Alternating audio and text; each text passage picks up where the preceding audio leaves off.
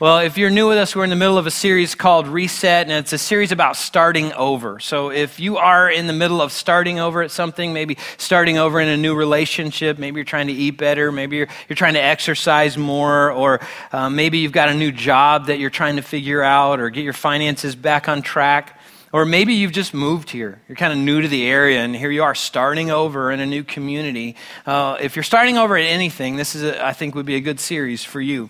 Now, the reality for all of us is that we all know what it's like to start over because we all have to start over. Sometimes we start over because we hit the reset button and say, you know what, I need to start over in this area of my life, so I'm going to try again in this new area. Sometimes the reset button gets hit for us, and we find ourselves starting over in a way that we didn't intend. We didn't plan. Like maybe your boss comes in one day and says, I'm sorry, I'm going to have to let you go. And all of a sudden, here you are with the reality of, I have to start over. I didn't want to.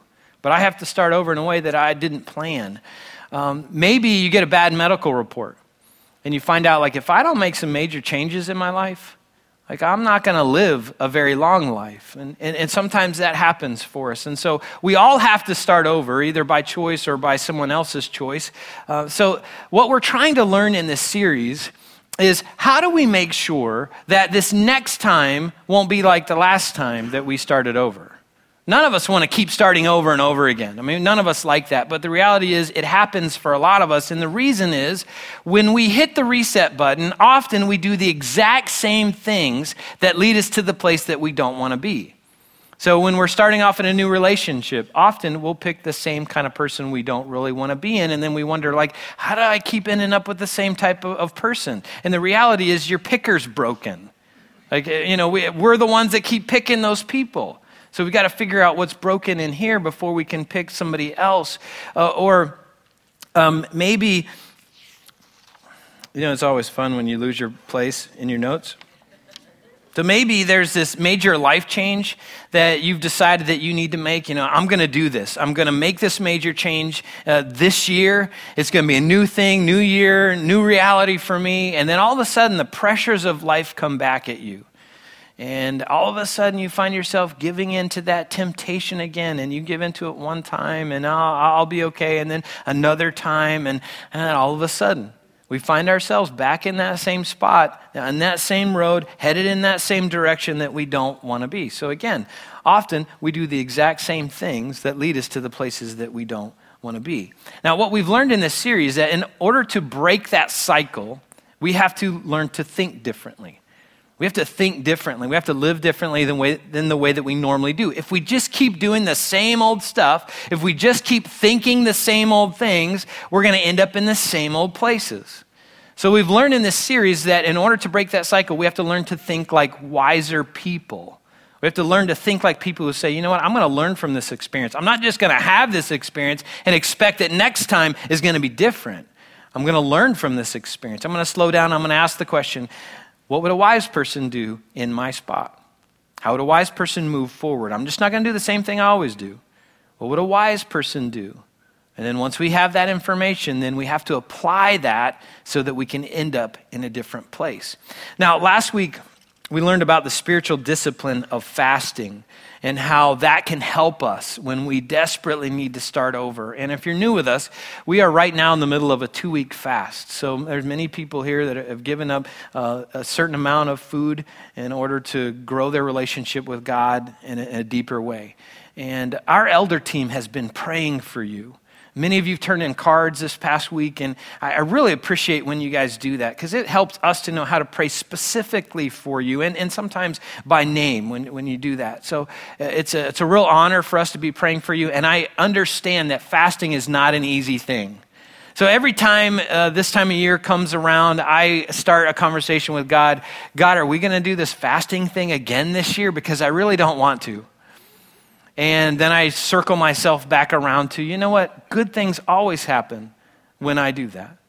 You know, and again, for me this past week, I've learned a lot about myself. Why I eat, when I eat, what's important to me when I'm trying to eat.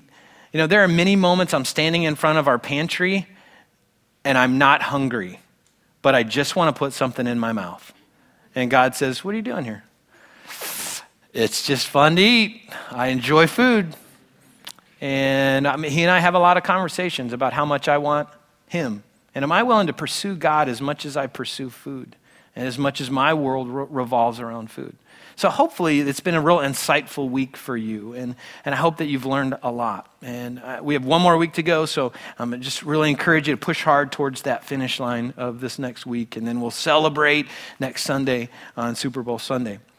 Now, what we're going to talk about today is going to be even more difficult than fasting. All right, so after we get to the end of today, you're probably going to say, you know what, fasting is nothing. I'll fast a whole month. I'll give up food for a month compared to what we're going to talk about today. So here it is. In order to ensure that next time won't be like last time, in order to learn from our experiences the way that wise people do, we have to do this extremely difficult thing of owning our part of the problem. We have to own our part that leads us to the places that we don't want to go. Now, some of you may be processing that information, and you might be saying, Trent, it's not that big of a deal. That's not all that hard, and the reason is, I don't have a part of the problem. It's not my fault. All right, the common thing that all of us say, it's not my fault. She's the one who left. It's not my fault that I didn't know he had an anger problem. It's not my fault that my boss is such a jerk and everybody hates to work for him. It's not my fault that my coach has had it out for me since the first day I showed up. It's not my fault that I chose to go out with these people. I didn't know they were going to make that decision and we were all going to get in trouble together. It wasn't my fault. So if you've ever said it's not my fault, or you're thinking right now it's not my fault, this problem that I have is not my fault, and I understand because I think the same thing sometimes. But wise people rarely say that. Wise people know that to keep from repeating our past, we have to own our part of our past. Now, I'm not saying that any of us are at fault yet, okay? All I'm saying is that wise people know to end up in a different place, we've got to own the stuff that's led us to the places that we don't want to be. So today we're going to ease into this conversation, and we're going to look at the very first people who said, it's not my fault. And we're going to start in Genesis chapter 1 to do that. So Genesis chapter 1, verse 27 says this. So God created human beings in his own image. In the image of God, he created them, male and female, he created them. Then God blessed them and said, be fruitful and multiply. Fill the earth and govern it. Reign over the fish in the sea, the birds in the sky, and all the animals that scurry along the ground. And we're going to jump down to chapter 2, verse 15. The Lord God placed the man in the Garden of Eden to tend and watch over it. But the Lord God warned him, you may eat freely of the fruit of every tree in the garden, except the tree of the knowledge of good and evil. If you eat its fruit, you are sure to die. So in the beginning, there was only one rule. No 10 commandments, just one commandment. God said, you know that tree in the middle of the garden? I don't want you to mess with it. Just leave that tree alone. Chapter 3, verse 1. Says the serpent was the shrewdest of all the wild animals the Lord God had made. And one day he said to the woman, did God really say that you must not eat the fruit from any of the trees in the garden? Of course we may eat the fruit from the trees in the garden, the woman replied. It's only the fruit from the tree in the middle of the garden that we're not allowed to eat. God said you must not eat it or even touch it. If you do, you will die. You won't die. The serpent replied to the woman, because God knows that your eyes will be opened as soon as you eat it, and you'll be like God, knowing both good and evil. And the woman was convinced. She saw that the tree was beautiful, and its fruit looked delicious, and she wanted the wisdom that it would give her.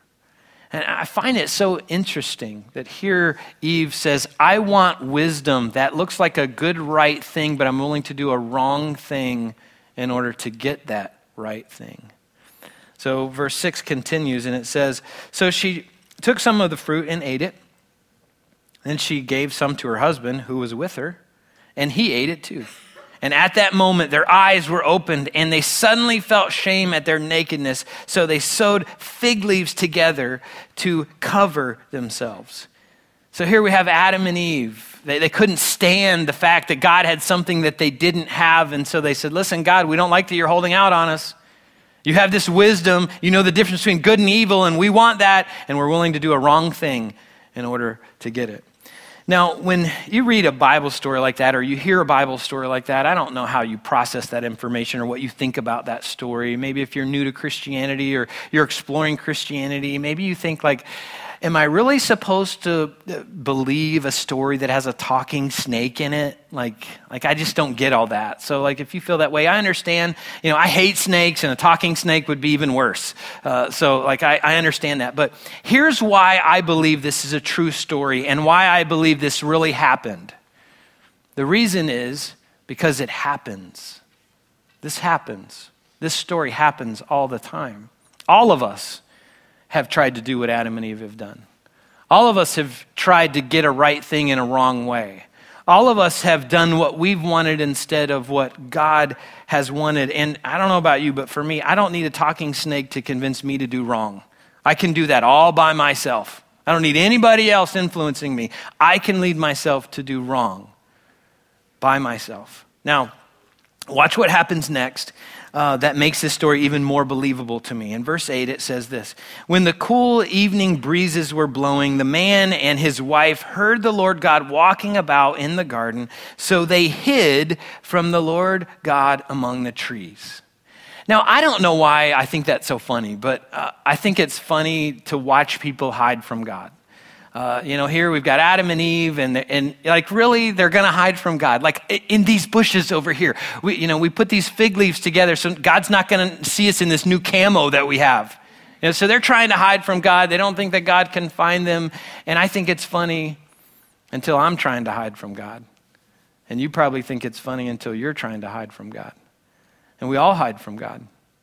There's all kinds of ways that we do. There's things that God says, listen, I want you to do that. And we go, no, I don't want to do that. So we try to hide from God. There's stuff that God says, I want you to do this, or I want you to stop doing this. And we go, God, I just don't agree with that strategy. So we try to hide from God. And maybe this morning you're here trying to hide from God in some way. We all do that. But look what happens in verse 9. Then the Lord God called to the man, where are you? So God went looking for him. Now, did God go looking for them because he didn't know where they were? No. He knew exactly where they were. He knew exactly what they had done. He went looking for them because he loved them. Out of God's incredible love for humanity, he went looking for Adam and Eve. And he asked the question. It wasn't a question that he needed an answer for. It was a question that they needed to answer. Where are you? Something's changed.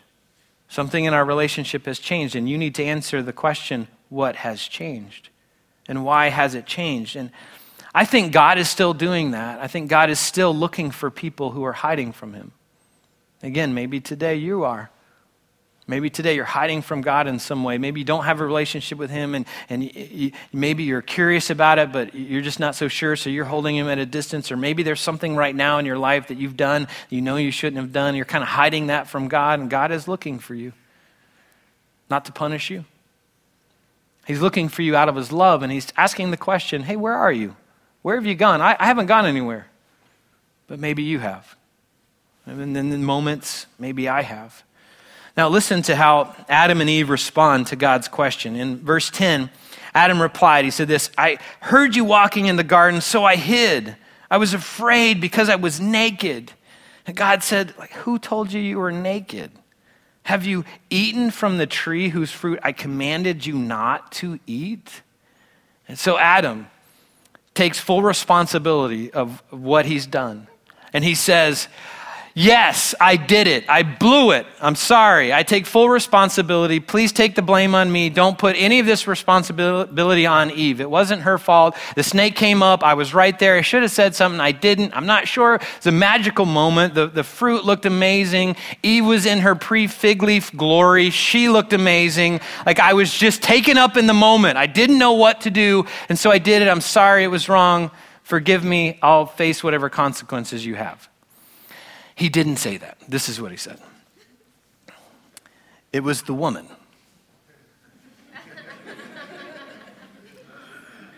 It was the woman you gave me. And she gave me the fruit and then I ate it. So the first thing that Adam did after being found by God was to blame Eve and then blame God for his sin. Now, I know when you read that, you're like far-fetched, like no one would ever do that, right? Like who would ever blame somebody else for the stuff that they do? We cannot imagine that happening today. It's hard to imagine that that was even written in that story. Who could ever imagine a politician ever blaming something that they did on someone else, or a professional athlete, or a pastor for that matter? I mean, we just can't imagine that in our community and in our world today, right? No, we can imagine it. Why? Because our world's motto is, it's not my fault. I didn't do it. Somebody else's fault. So Adam said to God, it's not my fault. It's Eve's fault. If she wouldn't have brought that to me, I would have never eaten it. And God, if you really want to know, it's your fault. You made her. Apparently there's a malfunction, Maybe we got to have prototype number 2, Eve 2.0. And then, verse 13, then the Lord God asked the woman, what have you done? And she says, the serpent deceived me. That's why I ate it. So she followed Adam's example. She's like, oh, you're going to push me under the bus? And well, I'm pushing the snake under the bus. It's somebody else's fault. It's not my fault, God. It's not my fault. And really, if you want to know, you made the snake to talk. Like, it's your fault, really. I mean, if the snake hadn't come along, I never would have done that. So again, this story is so believable to me because it's my story. And it just might be your story. Now, Adam and Eve did what most of us do. They took partial responsibility, not full responsibility. They said, listen, I had a part in it, but I'm only going to take responsibility for my part after I get to blame somebody else for their part. But if we are going to keep from repeating our past, we have to own our part of the past. We have to own our part of the problem. We can't blame other people and expect to end in different places. We have to take full responsibility for the stuff that leads us to the problems that we have.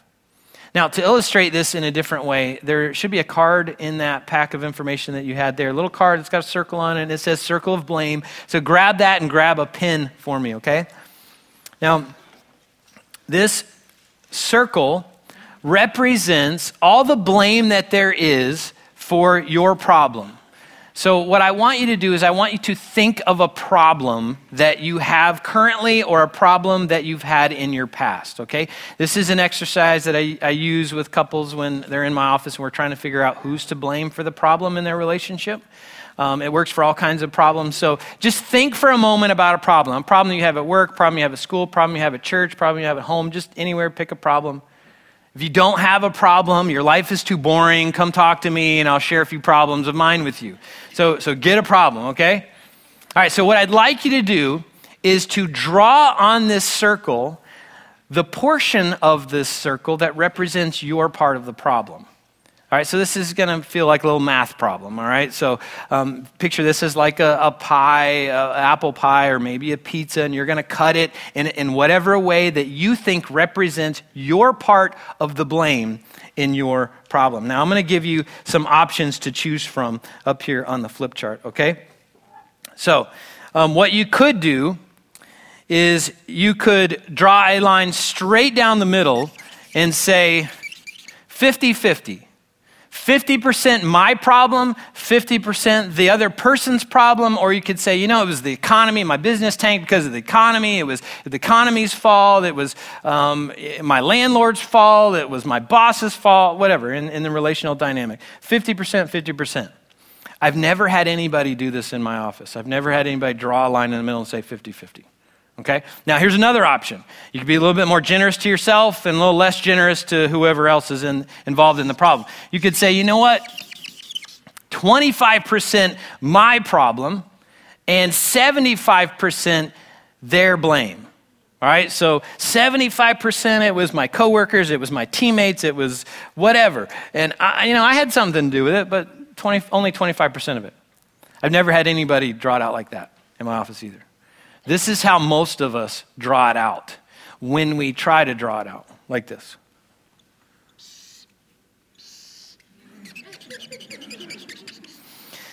So when I get people to be bold enough to put pen to paper, they say, you know what, I got a little part of it. Sometimes I wake up on the wrong side of the bed. Just can't help that. And so, it's a little piece of the pie, but, most of the problem is not mine. Most of the problem is somebody else's. And guess what Adam did when God handed him his circle of blame card? He said, God, I got a little piece of it, just a tiny sliver. It's a small thing. But really, God, you had the bulk of the problem.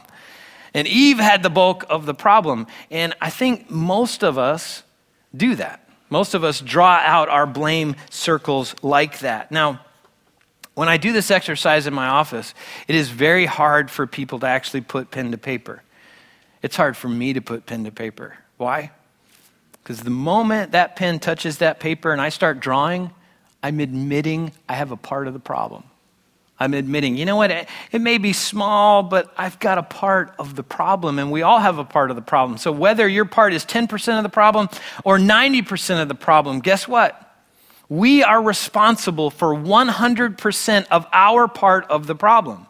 Now, I'm not responsible for the other person's part or the other blame that I can put on something else. I'm responsible for my part. You are responsible for your part. Again, whether that's 10% or 90%.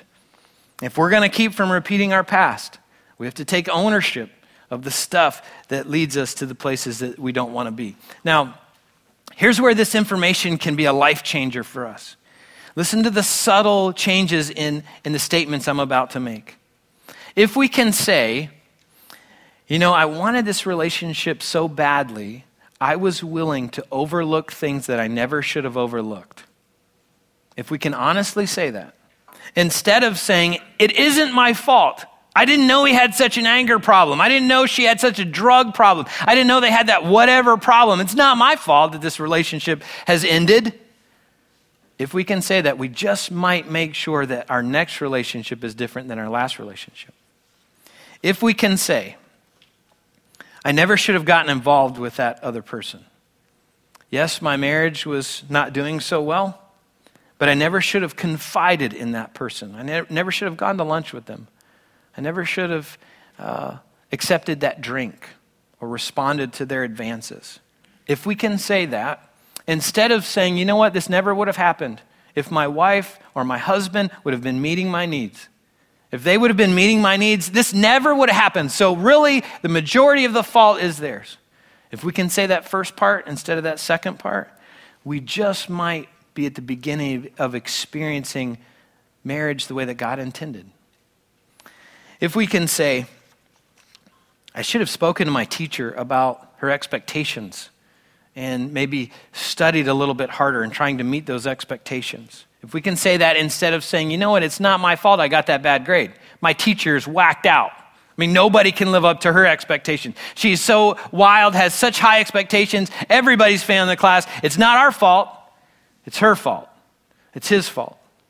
If we can say the first part instead of the second, we just might start learning something that can benefit us for the rest of our lives. Not just in education, not just in classes, but for the rest of our lives in all aspects of our lives. So if we can own our part of the problem, there's a greater chance that we won't repeat our part of our problems. And that's how we become wiser people. That's how we learn to end up in different places because we do different things. So for you, how would you draw out your circle of blame with the problem that you're thinking of? How much of it is your fault? How much of it is someone else's? Will you take full responsibility for your part of the blame in your problem? Now, a few weeks ago, one of our new church attenders handed me a poem on their way out of church. And when I pulled that poem out and read it, it was something that God had used in my life over 20 years ago. A poem that God had used for me to make some changes in how I was living. And so I wanted to share that poem with you. And I thought this is a great summary to today's message. The title of the poem is this, An Autobiography in 5 Chapters, and it's by Portia Nelson. And it goes like this. So chapter 1. I walk down the street. There's a deep hole in the sidewalk. I fall in. I'm lost. I'm helpless. It isn't my fault. It takes forever to find my way out. Chapter 2. I walk down the same street. There's a deep hole in the sidewalk. I pretend I don't see it. I fall in again. I can't believe I'm in this same place. But it isn't my fault. It still takes a long time to get out. Chapter 3. I walk down the same street. There's a deep hole in the sidewalk. I see it there. I still fall in. It's a habit. But my eyes are open. It is my fault. I get out immediately. Chapter 4. I walk down the same street. There's a deep hole in the sidewalk. I walk around it. In chapter 5, I walk down another street. I thought that was such a great summary, and you're probably thinking, why didn't you just say that at the beginning of the message? We could have prayed and gone home. I understand that. So wise people take full responsibility for the stuff that's their fault, and then they walk down new roads that lead to new places. Now, some of you are kind of stuck still thinking about the other part of the blame in your circle. And you're thinking, yeah, but they still have this. It's a majority of it. They have all this stuff that's their fault. What do I do with that? If you want to know the answer, you got to come back, because we're going to deal with that in the next few weeks, okay? So as we close today, our worship team is going to come out, and they're going to lead us in one of my favorite old hymnals. So this is an old song. It was written in the 1700s. It's called Come Thou Fount. And as you listen to the song, there's some language that we don't use now. So if you're new to this song, you'll be like, well, that's a little strange. I don't know if I understand it all. If you're not, maybe it's a song that you'll be familiar with. Here's one line in this song that makes perfect sense to me, and I think makes perfect sense to what we're dealing with in this series. And it says this: prone to wander, Lord, I feel it. Prone to leave the God I love. That's me. And there's a good chance that's you. We're all prone to walk off of God's path. We're all prone to do the things that God doesn't want us to do. And then there are moments where we blame God for that. Just like Adam and Eve would say, God, it's your fault. If you wouldn't have put the snake here, if you would have put a different woman here, if you would have whatever, I wouldn't be in this spot. But the next line in this song needs to be our daily prayer. It says this: here's my heart, Lord. Take and seal it. God, I need you to seal my heart, because I know me. My tendency is to walk away from you, so I need your help. Seal my heart. Seal it for thy courts above. So what I encourage you to do during this song is have a conversation with God about your part of the blame. Have a conversation with him about that. Take full responsibility for your part of it, whether it's 10% or 90%, doesn't matter. Take full responsibility for that and say, God, show me how to take this responsibility seriously. Show me how to walk down a new path that's going to lead to a new place. So let's pray together. Then you talk to God. Lord, it's so amazing when we open the Bible and see really the first story of humanity is us screwing things up, is us choosing to do wrong, choosing to walk our own way, and then having the gall to say, it's not my fault. Lord, we all have that tendency, and we give Adam and Eve a whole lot of flack for the choice that they made, but none of us would have made a different choice, because we make the same choices every day. All of us choose to say, it's not my fault, when it really is. So Lord, I pray for all of us as we're talking about this series of restarting and starting over again, hitting the reset button in our lives and trying to end up in new places. Lord, as we do that, we have to take full responsibility for our part of our problems so that we don't repeat that part of our problems. So Lord, help us to do that today. Lord, as we think about the circle of blame and the responsibility that we have, help us to take responsibility for that portion. Help us to come to you with just all honesty and say, God, this is my part, and I take full responsibility. I'm not going to blame anybody else for that. I'm going to take responsibility. Now teach me how to fix what I have broken.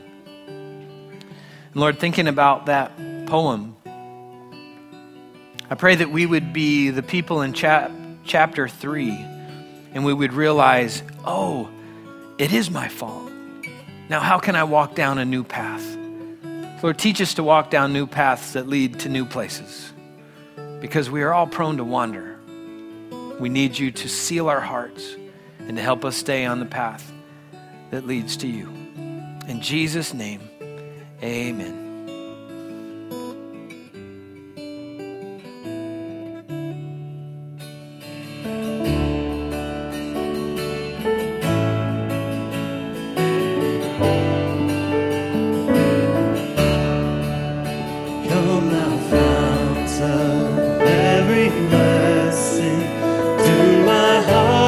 To sing thy grace, streams of mercy never ceasing, soulful songs of loudest praise. Teach me some melodious sonnet, sung by flaming tongues above. Praise the mountain fixed upon it, Mount of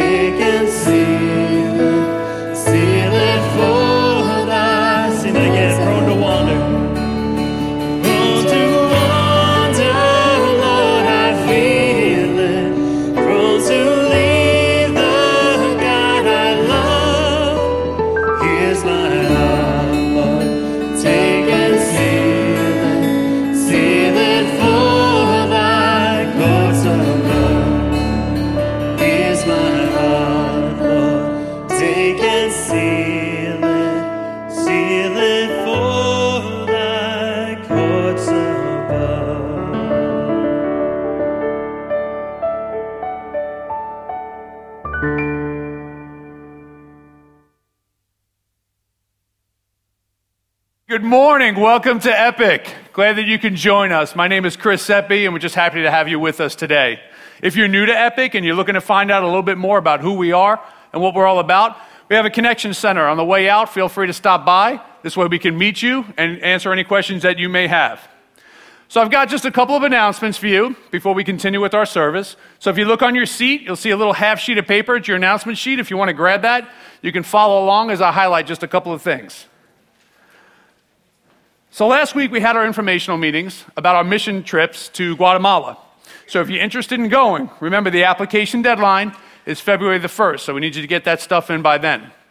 Now if you're still interested in going, but you're looking to find out a little more information about the trip, or you need to download the application, visit our website, which is theepicchurch.com, and click on the Serve tab. You'll be able to pull up all that stuff right there. Another way to get more involved at Epic is by jumping into one of our small group environments. And today, right after service, we're going to have an informational meeting about our Starting Point groups. That's going to take place right over here in the Teacher's Lounge. Now, Starting Point is a 10-week conversational environment where you can begin to explore the story of God and experience community. So if you've got kids after service, grab them real quick. If you don't, then head straight over to the Teacher's Lounge. It's behind the curtains right over here, and Tim Jones is going to be in there. He's going to get you a little more information. You'll be able to sign up for a Starting Point group right there and then. Now, if you've been through Starting Point, the next step is to join one of our community groups. The way to join a community group is to come to our 5-week group experience and get into a men's, a woman's, or a couples group. Then at the end of those 5 weeks, that's when your group forms. So on February 8th, groups will start meeting over at Palm Coast Community Church. Now, we're going to provide childcare, but only from 6th grade and below. We'll provide that. So if you're interested in joining that group, I'll be manning a table in the back over there after service. Come see me. I'll give you a little more information about that. Or, once again, you can visit our website and go under the Groups tab. Now, if you're curious about what a community group is and what it's all about, go ahead and check out this video and give you a little more insight into what it is.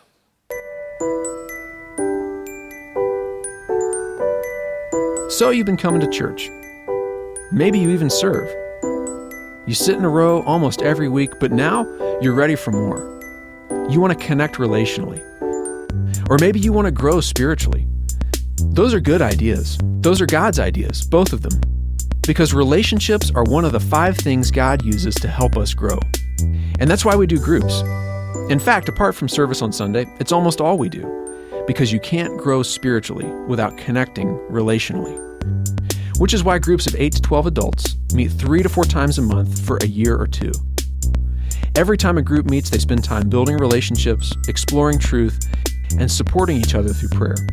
And as a result, group members experience accountability, belonging, and care. Group is your chance to pursue healthy relationships and spiritual growth. So when you're ready for more, step out of your row and into a circle. Join a group. Life is better connected. Good morning, everybody. Good to have you here today. My name is Trent. I'm one of the pastors on staff here at Epic, and I strongly encourage you to get connected in Starting Point or one of our community groups. That's a major part of how we do church here, is to do that connected together. So if you're not connected in that, sign up for it today. Now, before we dive into our message today, I have some information I want to share with you, some exciting news, and then I have a couple of things I need to ask of you to do. So first, the exciting news.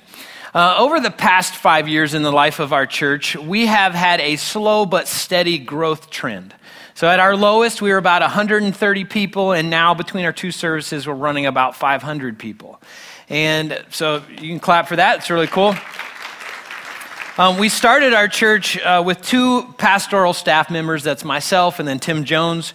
And then his wife, Sarah, has played a very high level, and my wife has played at a very high level, and we've had an amazing group of volunteers that have said, listen, we'll roll up our sleeves and we will work very hard to do what we feel God has called us to do in our community. But over the past few years, we felt like we've needed to add more staff. And we felt like we've been understaffed, and we've been in a process of praying for several years. Our leadership team has, and we've said, God, who would be the right people to add, and when would be the right time to add them? So as we've been praying through that, we really feel like God has answered that. Really feel like God has said, listen, here's who the right people to add would be, and here's the right time frame for that. So we feel like God has led us to add 1 full-time staff member and then 1 part-time staff member. So Evan Shows, the guy who leads our worship ministry, we feel like God has led us to bring him on full-time. And then Cody Anderson, the guy who leads our student ministry, we feel like God has led us to bring him and his wife on part-time. Now, let me tell you a little bit about those 2 guys and then their families. Evan and Carlo, when they came to Epic over 3 years ago, they just got very involved in serving. On a volunteer basis, he immediately got started in our worship team and serving in that capacity. Then she got very involved in our international missions. Right now, she leads our programming team.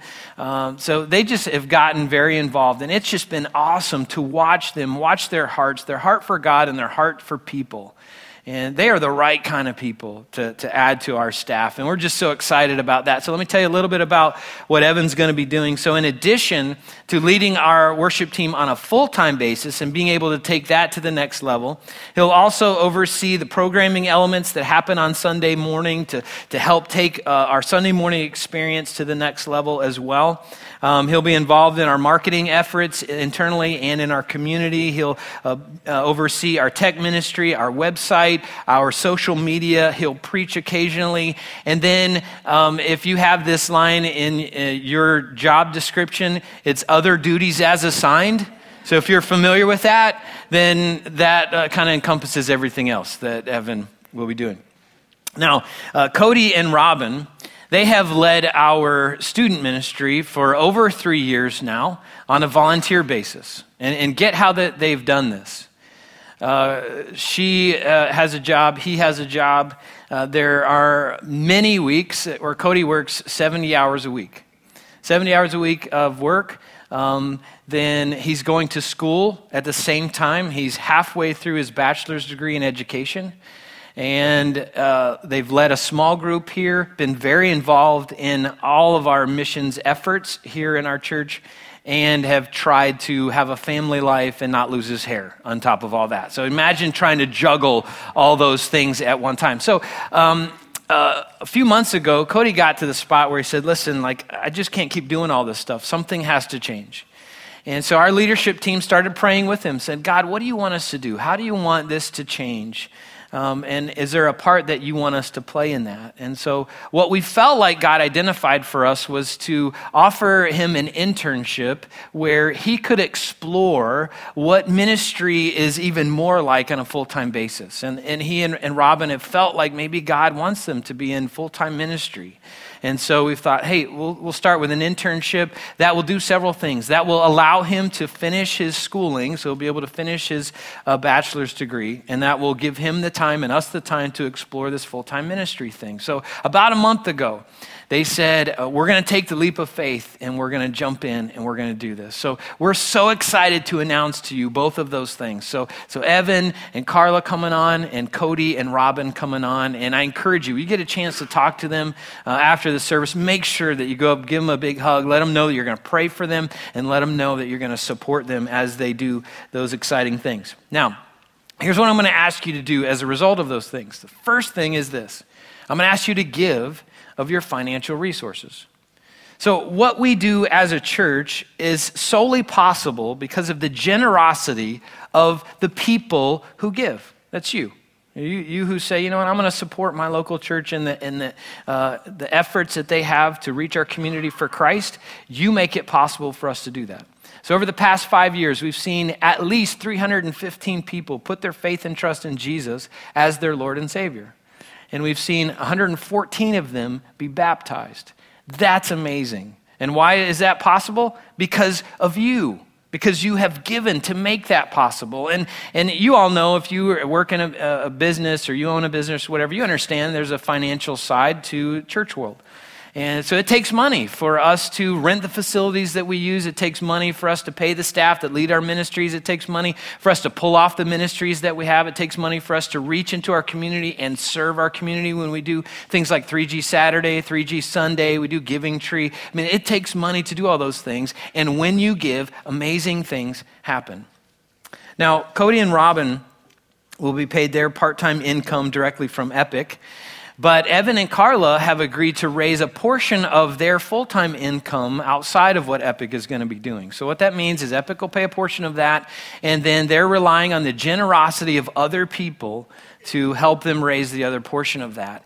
And right now, they're at about 50% of their portion. There are some people who have already said, listen, we'll stand with you for the next 2 years as you do this. And at the end of that 2-year time frame, then we as Epic will take on all of their support. So if you already give to Epic, let me first say thank you.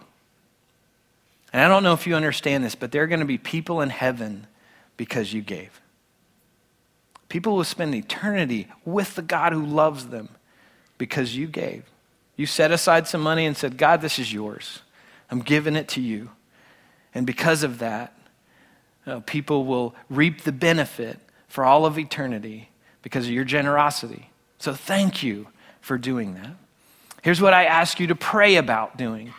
Pray about, in addition to what you give to Epic, pray about considering to support Evan and Carla, to help them reach the other portion of their income that they're raising. And you can do that in several ways. You can give a one-time gift. You can give on a monthly basis over the next couple of years. However you would give to Epic, you can do that and just designate it to Evan and Carla.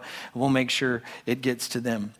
Now, if you've been coming to Epic for any length of time, but you haven't gotten active in giving, I want to challenge you to do that. That's been a substantial spiritual growth motivator in my own life. I've got my own journey where I felt like I was a generous tipper for a season of my life, but I wasn't a tither.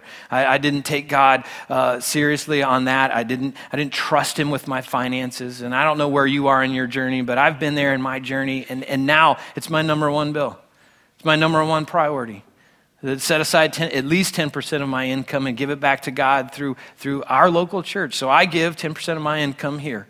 And my wife and I give above and beyond that outside of here, and all of our staff members do things like that. So if you haven't gotten active in giving, I just encourage you to do that. It does a lot of things in our lives. Number one, it reminds us that everything that we own comes from God.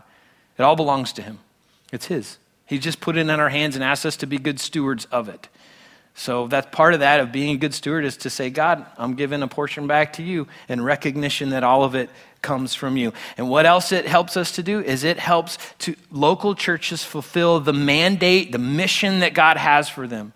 And for us, that's to lead people in our community into a life-changing relationship with Jesus Christ. So again, when you give, it helps us fulfill the mission that God has for us. Now, the standard that God sets in Scripture is 10% of our income. So that's $1 out of every 10. And if you're new to giving, you probably think, what did he just say? Hit rewind. That can feel like a big amount. I understand that. Again, I've been on my own journey with that. But that's the standard that God sets in Scripture. And if you're not comfortable with that, pick a percentage and work your way in that direction. You will never regret for all of eternity setting aside a portion of your income and giving it back to God through a local church. I guarantee it. And here's the second thing that I ask you to do. If you aren't serving, I ask you to get active in serving. Everything that we do here revolves around us together as a church, coming together united with the common purpose of leading people in our community into that life-changing relationship with Jesus Christ. To accomplish that, we need more than our staff. We need more than our current volunteers. We need more of you willing to roll up your sleeves and say, listen, I will help. I will do my part. So one of the wonderful problems that a growing church has is we constantly have needs for service.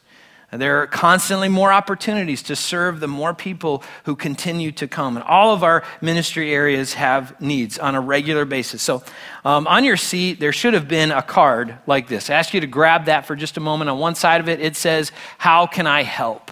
So grab that, flip it over, and I'm going to tell you just a few ways that you can get active in serving here at Epic. Now, first you see our connections team. So that's the team that helps create a warm environment here, that welcomes people at the door, says goodbye on their way out, helps with coffee, helps them find a place to sit. I think all of us should be on the connections team, okay? So if you've been coming for any length of time, you should be on the connections team just to welcome people. All of us can do that. If you can shake hands, and I'm pretty sure you can, we all can be on the connections team, okay? And smile and welcome people and create a nice environment as people come in to our church family. Now, our connections team has several needs. Right now, they've got a need of 20 more people to be involved on that team. Now, that's not a weekly thing. That's on a rotation basis. So 5 in the first service, 15 in the second service. So we just need people to come and serve like once a month, holding the door, shaking hands, or often offering coffee to people. Now, the next is our children's ministry. Now, I'm going to pull apart that just a little bit because there's a whole lot in our children's ministry. So I'm going to start with our nursery.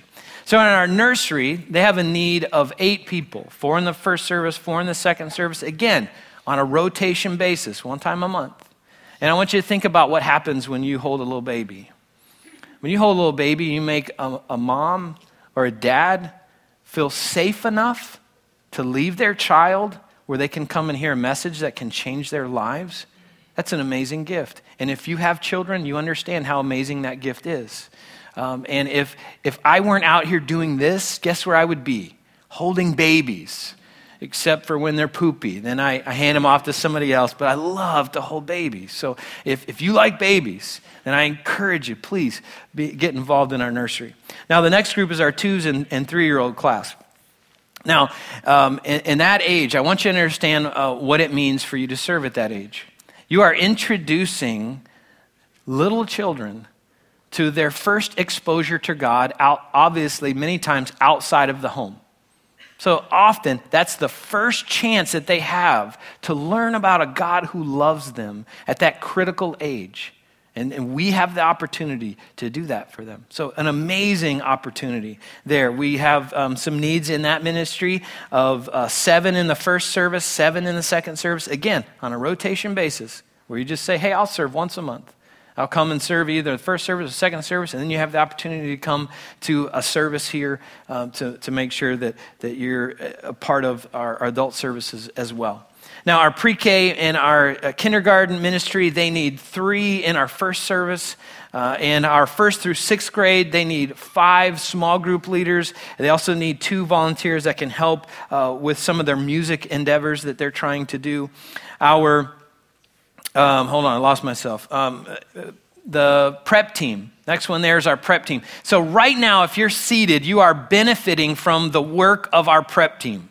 So our prep team is coming this morning, 7 o'clock, to set up all these tables, turn them into benches, set up all the pipe and drape and all the tech equipment. And it's all the stuff that happens on Sunday morning. There's a group of people that comes in early and then stays late to tear it all down. So I would love to have more of us involved in that. So if that's something that you can do, if you've got time for that before the service, after the service, would strongly encourage you to be involved. We could use 6 more people there. Now our student ministry, they could use 4 small group leaders. They could use 3 floaters and 2 tech people. So 2 people helping to run their tech stuff. Now let me explain what a floater is. You understand teenagers and you understand the need for security, right? So a floater, somebody just kind of walks around and looks like an adult and makes sure that everybody's doing the thing they need to be doing. So it's a pretty easy task. So we'd love to have you involved in that with our student ministry as well. And then our tech ministry here, that we've got needs for 3 more people to be involved in. I want you to do me a favor and turn around and look at the lovely young lady sitting in the sound booth and the lighting booth up there in the corner. She does an amazing job back there, and we just need more people that could sit up there. And the cool thing is you can look down on the rest of us and make fun of our bald spots, all those guys that are here trying to hide your bald spot. Let it go. So would love to have more of you involved in that and more involved in on our computer as well. Again, on a rotation basis, and you don't need to understand technology to work this stuff. All right, so you can come in and they will train you on that. Now, our last thing is our worship team. Our worship team could use a drummer, could use a bass player, could use some more backup vocals. And each of our positions on our worship team could use backup people for that. So when somebody's sick or somebody needs a break, then we're able to do that for them. So those are some ways that you can be involved in what God is doing here at Epic. And I encourage you to seriously pray throughout this service. God, where do you want me to be? What do you want me to do? Jesus is the hope of the world, and he's chosen local churches to carry that message to a world that's dying. And so you'll never regret your involvement in God's number 1 plan to reach the world with the life-changing message of Jesus Christ. So during this service, I encourage you, take that card, pray, fill that thing out, find a spot, and then turn it in on your way out at our Connection Center. There'll be people over there. They've got buckets. You can drop it off in the bucket as well. And again, don't forget to talk to Evan and Carla and Cody and Robin. Give them a hug and let them know that you'll be praying for them. Now, I'm going to pray real quick, and we're going to transition to our message for today. So pray with me. God, I'm so grateful for the continued growth that we've had as a church. Lord, we've got this huge mission field out there.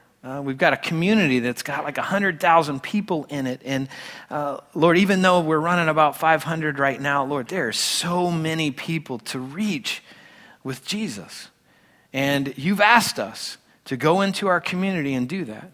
You've asked us to help introduce people to a new relationship with you. You've asked us to grow people up in their faith.